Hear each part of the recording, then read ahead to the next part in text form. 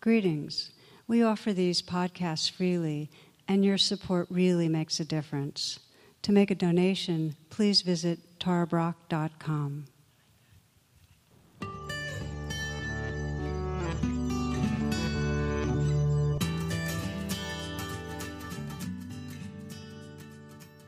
We begin tonight with a story about the beloved Rabbi Schechter, who was on his deathbed surrounded by people that loved him and wanted to hear his final words of wisdom. And in a faltering voice, he uttered, "Life is like a fountain." And those circling around him passed the word out through the crowds, and word went down the long hall of people, and it was passed down the stairwells to the people thronging outside, and it finally got to the outer edge of the crowd, and a little boy was told the rabbi's words. And he said, "Well, what does that mean?" People didn't know, so they passed the boy's question back up through the crowds, up the stairs, through the hallway, to those circling around, to the closest assistant. So he whispers the question into the rabbi's ear, and the rabbi responds, "So maybe it's not like a fountain."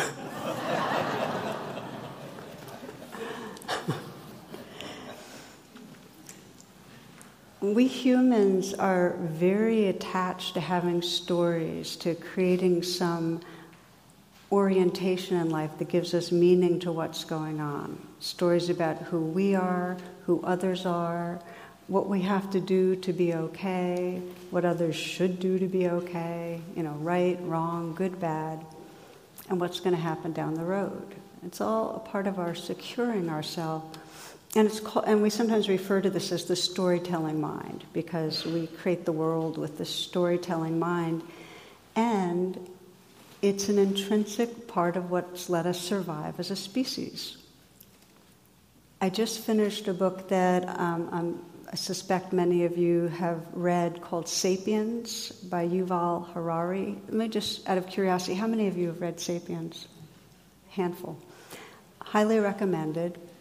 And he talks, as many have, of the kind of time period. He starts way back when, 70,000 to 30,000 years ago, when our neural circuitry started lighting up, and there was what's called the cognitive revolution. There's in the frontal cortex, it catapulted us to being really a dominant species on Earth. And the main features of that cognitive revolution is this capacity for abstract thinking, that we can think about things that aren't right here. We can imagine, image in mental symbols of the world that we hold in our minds. And we have a language that's supple enough for us to be able to communicate immense amounts of information to each other. And this is essential, because in order for humans to collaborate the way we do, and the collaboration's what's allowed us to really dominate the earth, we have to be able to envision things and communicate about them. And so we have collective stories that we just assume as realities, as truths that we've all agreed to, that enables us to cooperate. We have collective stories about how things work and what our role is and what rules are that we go along with. And so the greater the number of beings that are collaborating, the more power. I mean, consider the internet.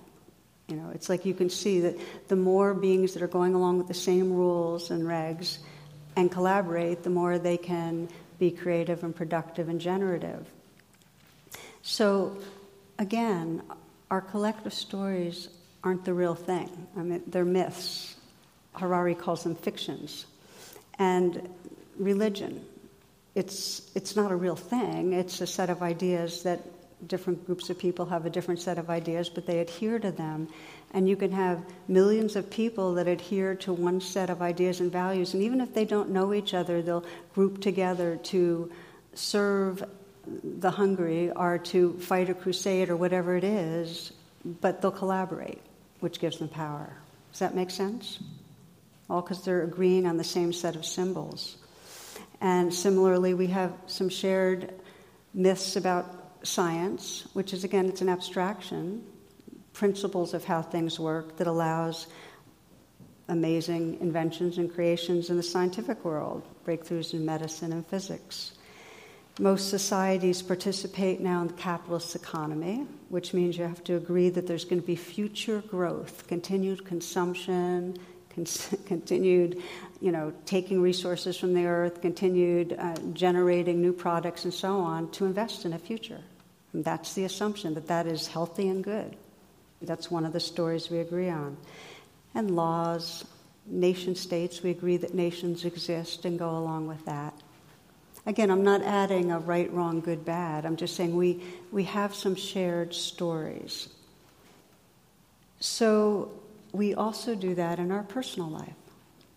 We have stories in our personal life that we don't challenge. We just assume it's the way it is, that govern our experience. And those stories have who we are in relationship to others, whether we're inferior or superior, our expectations for ourselves, what's good, what's bad, what behaviors we need to do to get what we want.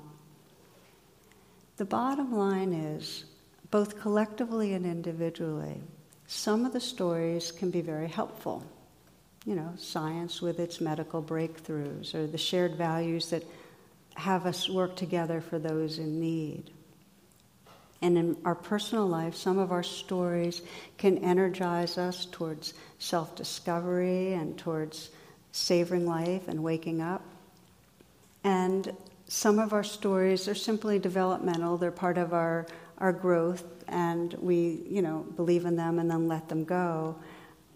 Example, one woman describes her daughter saying, "Are you the tooth fairy?" She's 7 years old. Okay, so there's a story, because one of her teeth had fell out. And this woman says, "I wasn't sure whether or not to end this magical part of her childhood, but since she asked, I thought, yes, she must be ready, it's time." So I let her know, "Yes, dear, I am the tooth fairy." And she seemed to absorb the information very thoughtfully. And several hours later, the little girl came up to her mother and took her hands in hers and looked in her eyes and said, "So what I want to know is, how do you get into the other kids' houses?"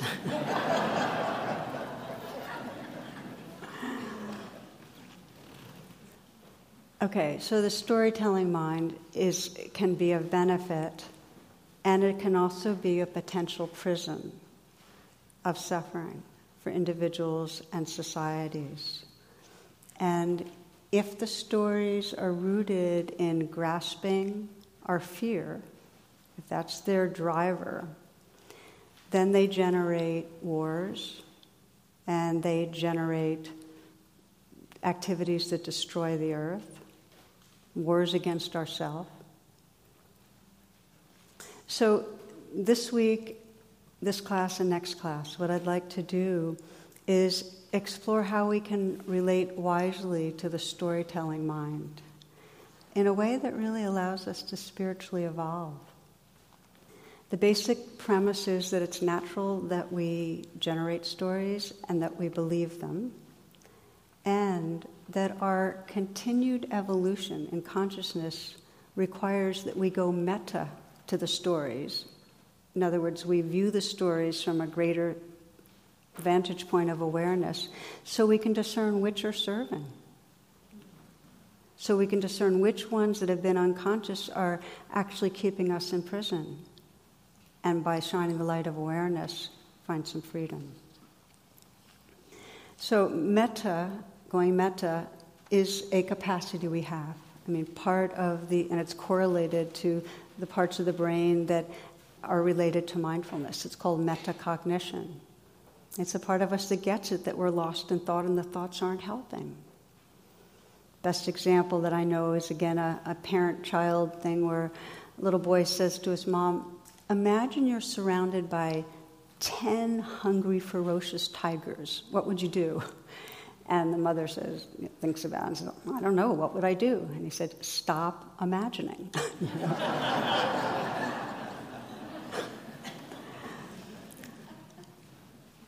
Just as our capacity for storytelling and communicating our stories catapulted us to the top of the food chain, our capacity to become mindful of the whole process of storytelling is what will allow us to evolve in the direction of true wisdom and compassion.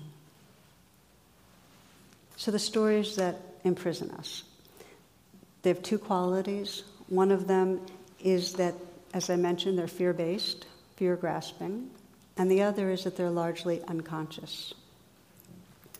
And a huge amount of our stories are fear-based, and it's natural. We spend a lot of time in the middle of the food chain. In fact, let me see this. We were in the middle of the food chain for millions of years, and it was only in the last 100,000 that we jumped up to the top. Okay, so just think of that. For millions of years, our whole nervous system was designed around anticipating, major threats from other creatures bigger than us. So it was definitely life or death. Here's something that I found really interesting from Harari's book. He said, he was talking about the consequences of our very, very rapid jump to the top of the chain. I hadn't quite thought of it this way. He says that other animals that are at the top, that have been at the top, like lions and like sharks, had millions of years to get there. And what that meant is other parts of the ecosystem had millions of years to adapt to their dominance and find other strategies. Gazelles could run faster. Other creatures could camouflage better.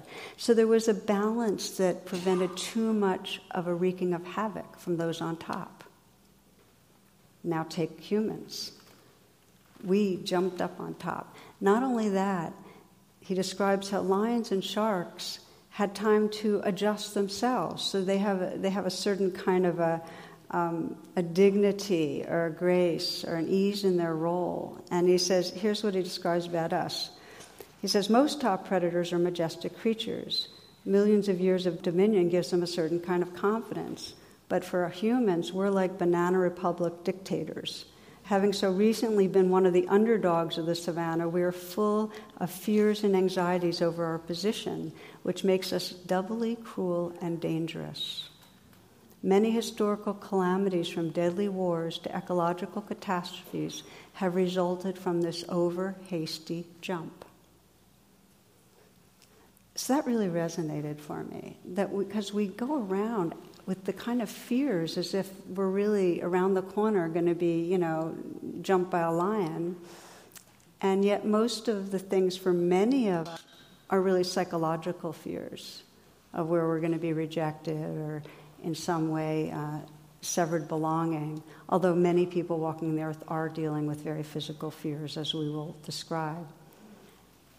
But the survival brain is still very much in action from being in the middle of the food chain. And Joseph Campbell describes it this way, because our stories come out of that. He says, most religions begin with the word help. They're a response to this existential fear of being decimated. And so it is with our personal cosmologies, how we make sense of the world, that there's a lot of fear in our system. So we have a feeling of danger around the corner, how others will hurt us or how we'll fail in some way. And so we're using our stories to keep us alert, to protect us from harm and danger. Now, a percentage of our fear stories, of course, and this is what makes it dicey, are useful alerts. So then the question is, well, how do I know what's useful fear and what's, just habitual fear? But you can actually begin to use metacognition to begin to bring awareness to the fears and sense, where it's a biological habit versus, hey, this is what's going on in my life. Most of the time, it's an overactive survival brain, and it keeps us distant from other people, and it limits our continued evolution, really. One story of a woman who's returning from retreat, and she is at the airport and has had to switch planes, and she stops and she buys a cup of coffee and a small package of cookies, and she sits down at an unoccupied table. She's reading the morning newspaper when she becomes aware of somebody else sat down at her table, and she's flabbergasted to see this nicely dressed young man helping himself to a cookie. So she didn't want to make a scene, so she leans across and takes another cookie herself, and a minute or so passes, more rustling, he's helping himself to another cookie. Okay, so by the time they're down to the last cookie in the packet, she's really angry, but she can't bring herself to say anything. And then the young man breaks the last cookie in two, pushes half to her, ate the other half, and leaves. Sometime later, when she's, up at boarding and pulling out her ticket, imagine how she feels when she's confronted with her own unopened package of cookies, right? She had been eating his. We go around with an idea of how other people are going to treat us, and whether it's being the victim or our stories of how we're going to fall short, we live in that. When we're doing that, it keeps us locked in. And similarly, when a culture is shaped by the stories of bad other, when a culture is shaped by valuing acquisition and consumption that destroys the earth body, we're locked in. We're kind of in developmental arrest, really. So the second part of what makes a story a prison is we're usually not aware of it.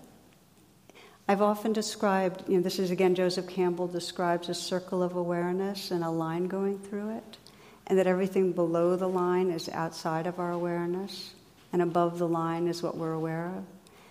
And that mindfulness or metacognition or witnessing, whatever we want to call it, helps to move the line so more becomes in awareness. Well, when we're not aware of the story, it totally drives us, and we are, we're imprisoned.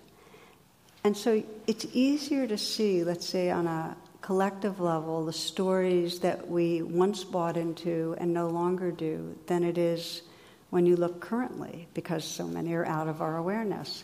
So think of it historically, that in the 1800s, most of the dominant culture in the United States thought that Africans were inferior and that it was part of the natural order for us to kidnap and enslave these people, have dominion over. Currently, there's a huge amount of unseen bias that continues violence and oppression. But this particular dimension, slavery, the right of a dominant culture, no longer holds for most, I would imagine. Now, in contrast, let's take a current story. And the current collective story is our relationship with other animals. Okay? Most people believe that human animals are special, superior, of another kind altogether, and more important to the world, and that we're entitled to enslave and violate other animals cruelly for our purposes, whether it's through research or with agro-industrial farming. That's a story that most people believe. It allows us to participate by eating animals, many of which have spent their whole of their very shortened life in a stall, only barely larger than their body, and shot through with hormones to speed their growth. And I often think, and I'm not the only one that's thought about this, that if it was another planet, and we saw some super beings enslaving and treating humans that way, how horrified we'd be. It's kind of like the Planet of the Apes, and there's a bunch of little novels like that. But here we are, and that's a story that most people just assume is how it is. It's the natural order. Humans have a right to do that to other creatures. So our evolutionary direction is towards waking up out of the stories that create separation and moving towards less violence and more empathy. That's my belief. I've seen many evolutionary psychologists and others that feel that way, but I'm just putting that out as that's my hopeful belief. And that it's a widening sense of who we are. And I think many of you are here because you've sensed in your own life that by deepening your attention with mindfulness, with self-compassion, with compassion towards others, that you actually feel a more inclusive quality of heart. So my sense is that's what's possible, and that's what can keep going. And what we're exploring right now is how to facilitate that by really shining a light on the stories that keep us small in our individual life and us small as a society, because we have a responsibility to do both. So the compelling personal stories that really create suffering are driven by survival fears. They're shaped by the standards of our culture and the values of our culture and delivered through our parents. And then they interact with our personal biography and experience to get hardened. That's kind of the way it goes. And they tell us, what's wrong or what's going to go wrong, what to expect, how to behave, how to find safety, how to make things work out with other people. I heard a story about a woman who kept a shoebox. Her husband had never dared to open it. And 60 years later, she asked him to open the box, and husband couldn't cope with his emotions. Okay, so they've been married 60 years, and to stay together that long, you have to be really honest with your partner. So the husband and wife were very open, and they shared everything. They didn't have any secrets except for the shoebox. And she said, don't open it or don't ask about it. Okay, so he didn't think about it for 60 years until the day his wife got very sick, and the doctor said she wouldn't make it. And so while trying to sort out their affairs, the husband took the shoebox to his wife's bedside, and she agreed it was time to see what was inside. The man's eyes widened as he discovered $95,000 in 2 crocheted dolls in the box. When we were married, the old lady explained, my grandmother told me the secret of a happy marriage was to never argue. Okay, this is the culture coming in. She told me that if I ever got angry with you, I should just keep quiet and crochet a doll. The husband was deeply touched. 2 dolls meant she was only angry with him twice in 60 years. Honey, he said, overcome with emotions, that explains the doll, but what about all the money? Where did that come from? Oh, that, the wife said, that's the money I made from selling the dolls.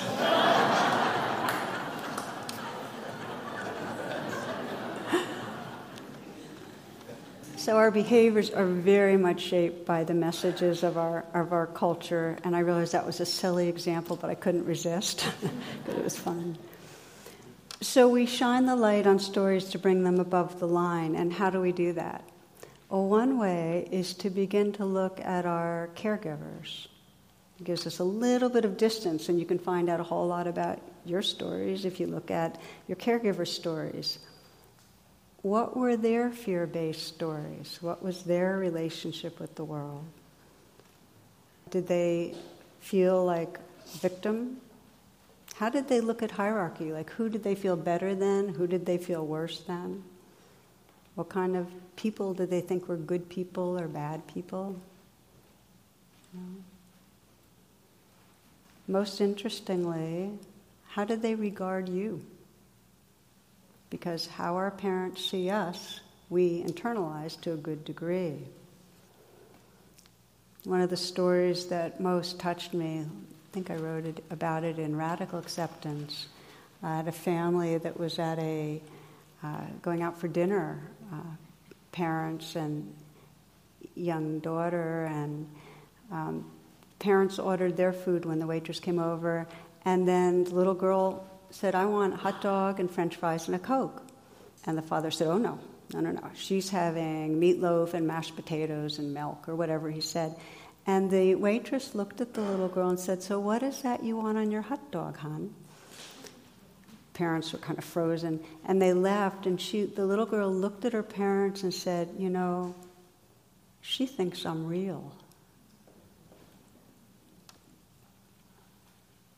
So one of the ways that we begin to sense, our stories about ourselves is, how much did our parents really listen? Did they value what we said? Do we feel like we were seen? Because one story might be, people don't understand me. I'm invisible to other people. It's just an example. Rather than me giving you examples, let's reflect together a little. Just try this one out. And this, of course, takes more time, so do it on your own if you get interested.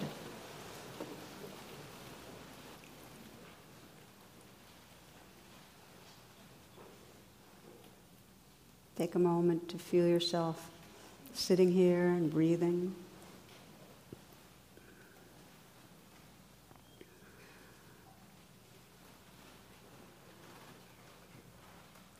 Allow your attention to go back in time to when you're a young child, maybe 5, 6, 7, 8.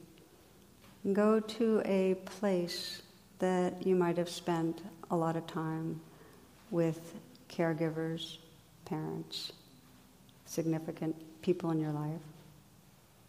It might be the dining room, or porch, or TV room, or living room.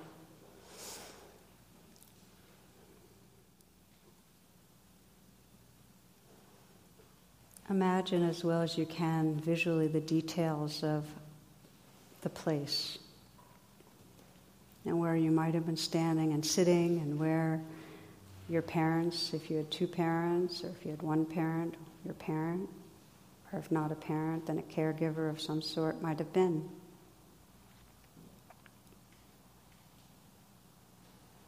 And imagine that you're in some way engaged. You can see that there are eyes looking at you.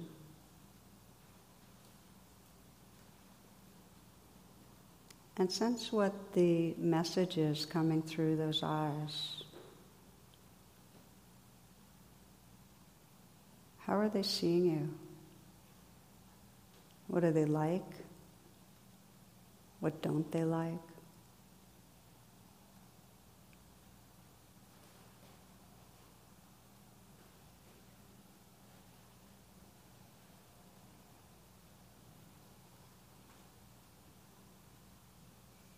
What are their expectations? Who do they want you to be?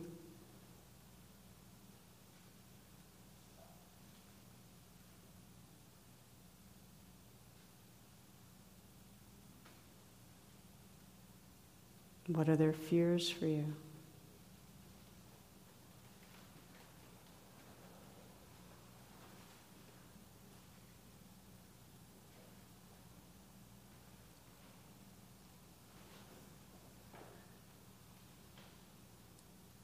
And without analyzing, just let this kind of inquiry just open to whatever you're perceiving. And sense that as you continue on your own, you can begin to shine more and more awareness on perhaps some of the messages and stories that just became an assumed part of your self-story. Now, when there's a lot of trauma in a family, there's trauma in a society, the stories, of course, get deeply infused with fear. In fact, there's a lot of research now that shows whether it's generational abuse or addiction or something like the Holocaust, racial oppression, the genocide of indigenous peoples, that it's 3 generations down that you can detect in a genetic way the effects of trauma. So that means that stories and the energy behind the stories can be passed down and passed down. And I say this because the point is that they're really not our stories. They're stories that come out of the culture that we're embedded in, that are transmitted through whoever were our caregivers, that solidified through life experience. But they're stories that profoundly impact the way we experience our life. So the invitation is to bring them above the line. Now, if you'd like to open your eyes, I see some of you still have your eyes closed. You're fine to do that. So how do we bring it above the line? One way is, again, just sensing where we got messages from caregivers. Another is to begin to name what we're aware of in terms of our stories with each other. I know for myself that when I became really aware in my 20s of how many stories I had about who I should be and how I was falling short, one of the ways that I found was most important to work with it was to name it out loud, to talk with others. And of course, I named it quite publicly by writing about it. And then, much later on, in my 40s or 50s, when I realized the stories about special person feeling inflated. It's not just deflation we feel. We also can go around feeling quite important, like we're the center of the universe and in some way no more than others. I watched inflation, deflation, and it was one of the hardest things to name out loud. It was way harder to name inflation than deflation, because underneath inflation is a sense of really being bad. Do you know what I mean? It's really embarrassing to seem vain or whatever. And yet, it's by naming our stories in a field where you feel, you can do that, that actually starts to diminish their power.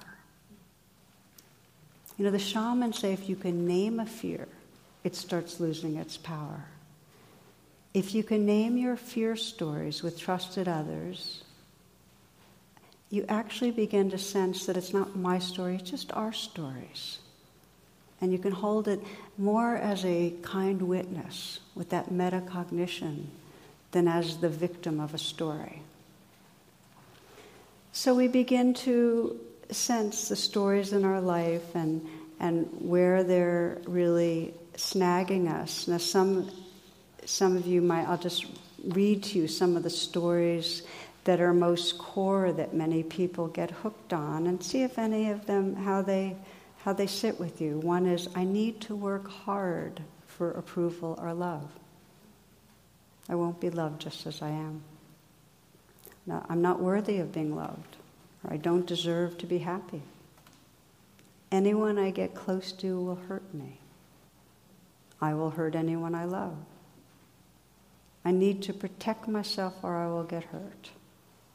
I need to be different, more attractive or intelligent or confident, if I am to be loved or happy or at peace. Other people don't understand or appreciate me. I'm special, smarter, better than others. It's dangerous to appear weak or needy. And the list goes on. It's a powerful inquiry.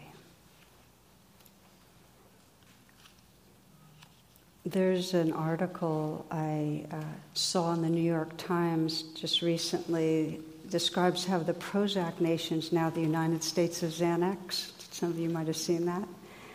And it's interesting how it's really just how much our core survival fears are right on the surface now. There's so much anxiety and uncertainty in the world.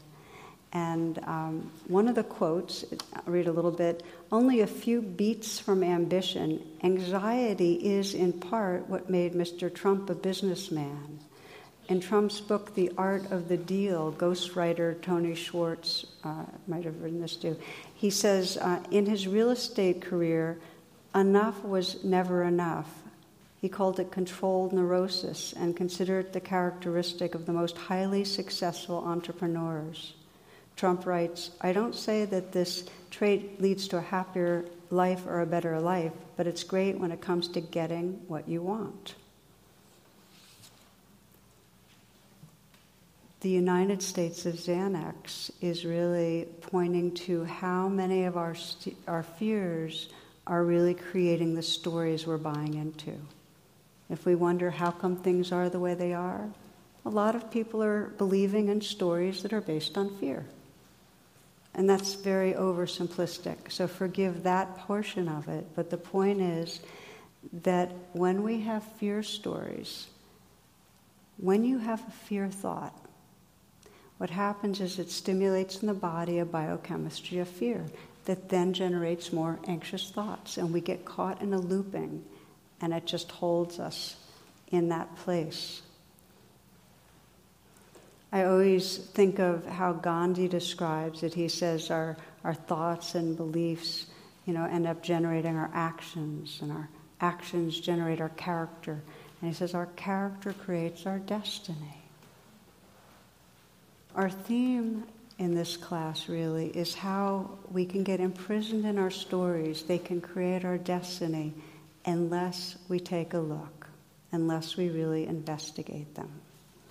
Now we've looked at a little bit of the genesis and the power of fear stories. The last piece I want to explore with you is to begin to look at what frees us, and then we'll continue that next week. Some of you might have been here when Frank Ostaseski was visiting about a month ago or 2 months ago.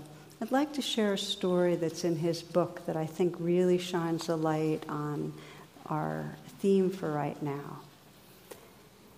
Frank works with the dying, and he works with, he's done this for many, many years, and he describes accompanying a young man named Matthew who's dying of AIDS. Matthew's gay, and he's been a long-time Buddhist practitioner. So he's suffering from high fevers and pneumonia, and also from deep fear. He was raised in a fundamentalist Christian family, and the commandments of a punishing God had literally been beaten into him by fire and brimstone preacher, man of a father. So that's the story he's living with. He believes, as he's closing into his death, that God will condemn him for eternity to hell due to his sexual orientation. Okay, that's the story that's tormenting him. It's not surprising for long-buried cultural mores and early religious training to suddenly resurface at the time of death, even if the person has deliberately tried to leave those beliefs far behind. So the story is you're intrinsically bad. You're going to be punished. So Frank tried to support him. He tried to orient him towards mindfulness and compassion practices that Matthew had been studying and loved. And he created an altar by his bedside with a Buddha statue and a healing tanka, which is a traditional Tibetan painting. And when that didn't calm Matthew, he held his hands and massaged his feet and played his favorite chanting music. No change at all. Matthew was deeply, deeply disturbed. So finally the doctor orders a sedative, and even that didn't work. Matthew's spinning in a world of confusion, shame, and dread. Frank writes, by 2 a.m, I was exhausted and feeling ineffective and powerless. I chose to go home and get some sleep. On the drive there, for some unknown reason, I thought of my own first Holy Communion, the Catholic ritual that ushers young innocents into the loving lap of God. When I got home, I searched through my storage closet to find my memory box, a small collection of mementos I hold dear. Here I located a 5-inch plastic figurine of Jesus surrounded by lambs and little children. Instead of going to bed, I drove straight back to the hospital. As Matthew continued to moan, shout, toss, and turn in agony, I took down the tanka and replaced the Buddha statue with this small plastic Jesus. Just as I was smoothing the altar cloth, a cleaning woman named Dina came into the room and spotted the figurine. Setting her mop to one side, she said with great enthusiasm, "Merciful Jesus, when His kindness is with us, everything is all right." At once, Matthew's eyes locked into Dina's. An angelic smile spread across his face as he pivoted toward the altar to gaze at the plastic Jesus statue and then back in Dina's direction. His entire body relaxed. In that moment, the punishing God of Matthew's childhood, the one whose wrath he had been taught to fear and whose judgment had made him feel like a terrible person, was transformed into the merciful God he also knew and loved, the one who adored all his children, no matter their so-called faults and flaws, a kind and forgiving, all-accepting and benevolent God. Dina's faith in God's love was so secure that it lent Matthew exactly the strength he needed to defeat those stories that were tormenting him. I left them together there. They didn't need me.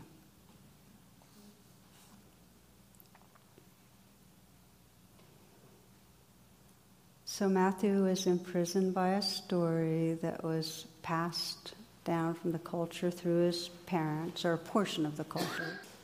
And he was able to release it, and what made it possible? It's the healing power of love. He was reminded of and invited into love. And so it is that when we can connect in some way to the living field of loving, the stories that we're holding lose their power. Now, often we talk about the two wings of awareness that free us. And one is the wing of mindfulness, clear seeing, that metacognition or witnessing that sees, oh, that's a story. And the other is the wing of love. And the final story I'd like to give you is how they come together, because in our lives, we don't want to wait till the end to have the story that's actually been holding us back all of a sudden break loose. We want to be able to, day by day, be shining the light of awareness, that loving witness onto those stories so they can begin to dissolve. So the final story I'll share, seems like both of my stories have some religious overtones. This is a minister, and he's at an impasse in his marriage, and his wife is very, very dissatisfied. She wants him to be more intimate and vulnerable and not so spiritually detached. She wants him to say, I love you, and to look into her eyes. And he's very blocked and stuck and very defended, very insulted when she makes what he considers demands. But it was creating a lot of suffering in their marriage, so we explored it together. And under the block and under his being defensive was a real sense of deficiency. He had a very harsh critic, and his harsh critic was basically saying, you're a hypocrite, you're an imposter, you preach about love, you invite everybody into the kingdom of God and a loving kingdom, but you don't embody it. And the part of him that's calling imposters is you're ambitious, your ego's in control, and you're not really walking your talk, basically. And in reality, he could comfort and guide other people to some degree, but he didn't have close friends, and he wasn't able to let people in. In fact, all his life, he never felt close to anyone, really. Yet he would preach about community and opening our hearts to each other. Okay, you get the idea. So when we started investigating with these two wings and looking into it, he could feel that underneath the storyline of you're a hypocrite, you're not walking your talk, was a real deep sense of self-aversion and shame. So he's named the story, and then he's getting in touch with the feelings underneath it, which was really a sinking, hollow, empty kind of sense in his heart. And he could feel the suffering, that he had been walking around with that deeply isolating feeling for many, many years. I asked the key question which awakens the wing of love, which is, what does that hurting part in you most need? Just as if you saw Matthew and he's there and he's tormented, what does Matthew need? He needs to be reminded that a loving God is here, that there's salvation, that he can be embraced in God's heart. Well, what does that painful place need? And for this minister, the place needed forgiveness and needed to feel loved. He's kept saying, I'm scared, I'm trying, I can't help it. And he needed to feel forgiven and loved. So that final part was, and we call this the kind of self-compassion, where he'd asked for forgiveness and he also offered it to himself. And for him, he just called on God's love, felt it pouring into him, just really surrendered into it and felt forgiven. After we do these kind of processes, I often get people just to sit and sense, so what's it like now? Who are you if you're no longer living in that story? Who are you? And for him, it was this spacious, vibrating presence. And he felt really at home. And I say this because I don't want this to sound like a fairy story. He had many rounds where he would be trying to get more real with his wife and feel blocked and tight and feel down on himself. And each time he had to shine the light again, bring those two wings and say, okay, what's happening? Okay, the story. What's underneath it? Oh, shame. Okay, forgiven. Calling on forgiveness, offering it to himself. But here's how our body minds work. It's the phrase is neurons that fire together, wire together. And the more we practice something, the more that becomes the neural pathways that actually change our experience. So he was practicing in a way that undid the story. He was practicing loving presence that undermines that story of you're a hypocrite, you're bad, you're not walking your talk. Months later, he wrote to me, he said, for the first time in 26 years, we're feeling at home with each other. We're feeling each other's hearts.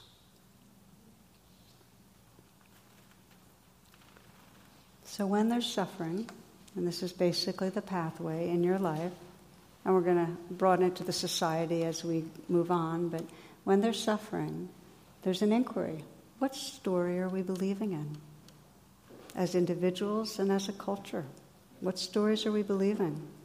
And then to look through the eyes of the loving witness to begin to unravel it. So we'll do a very brief version of that now as the close to this talk, and then we'll continue next round.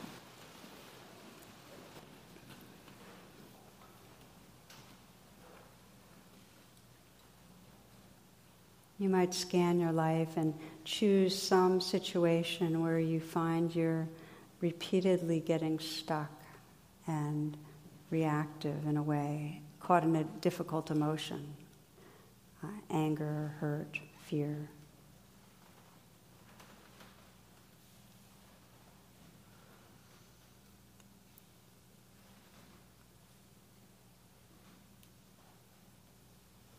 Could be a situation with your family or partner, at work.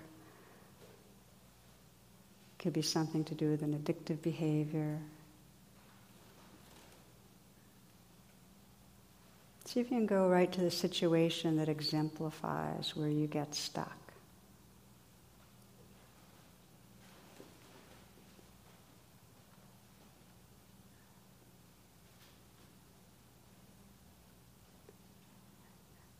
And you might ask yourself, when I'm caught in this, what story am I living in?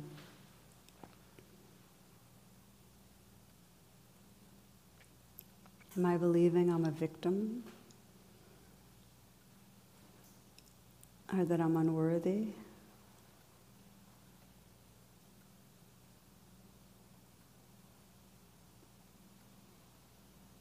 That I'm unlovable, that I'm failing, that another person doesn't care about me or love me or respect me? What am I believing? And when I'm believing this, how does it feel? How does it feel in my body?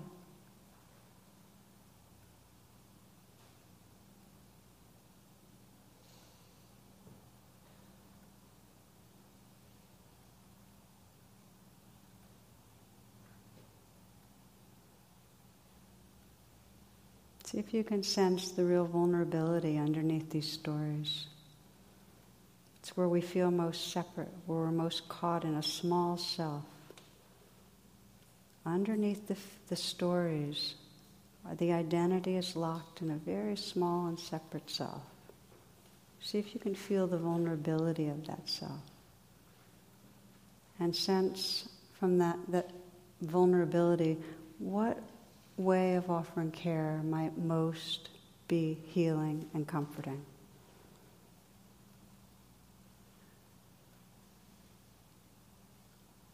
Is there some message that the wise, awake part of you can offer to that vulnerable place right now? And if it helps you just to gently touch your heart, I often do this to set up a relationship. So you're actually connecting with the vulnerability, going underneath the story and bringing some healing energy right to where the vulnerability is. Sometimes you can just say, I'm listening and I care. I'm here. I'm sorry and I love you. Or just simply, it's okay. It's okay. But just the energy of care.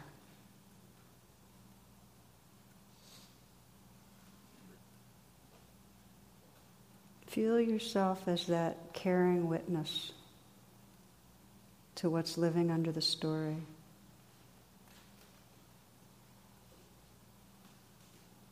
And see if you can imagine, what would your life be like without this story, if you didn't buy in?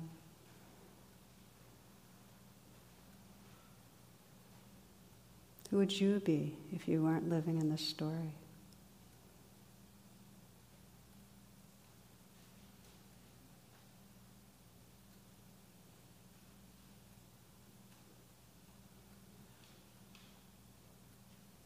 The stories keep us bound in a small self. Beyond the stories is a field of belonging that we can begin to taste and feel and intuit with our whole being. And this is the blessing of the path. This is the hope for Homo sapiens and the earth. Touching this field of belonging that's beyond any story. This is how Rumi puts it. I am water. I am the thorn that catches someone's clothing. There's nothing to believe. Only when I quit believing in myself did I come into this beauty. Day and night I guarded the pearl of my soul. Now, in this ocean of purling currents, I've lost track of which was mine.